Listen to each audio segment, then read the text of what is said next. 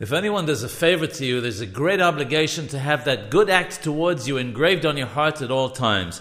One must be careful not only to not cause him harm, but to repay his kindness in any way one can. If someone did both good and bad, one should forget the bad but never forget the good.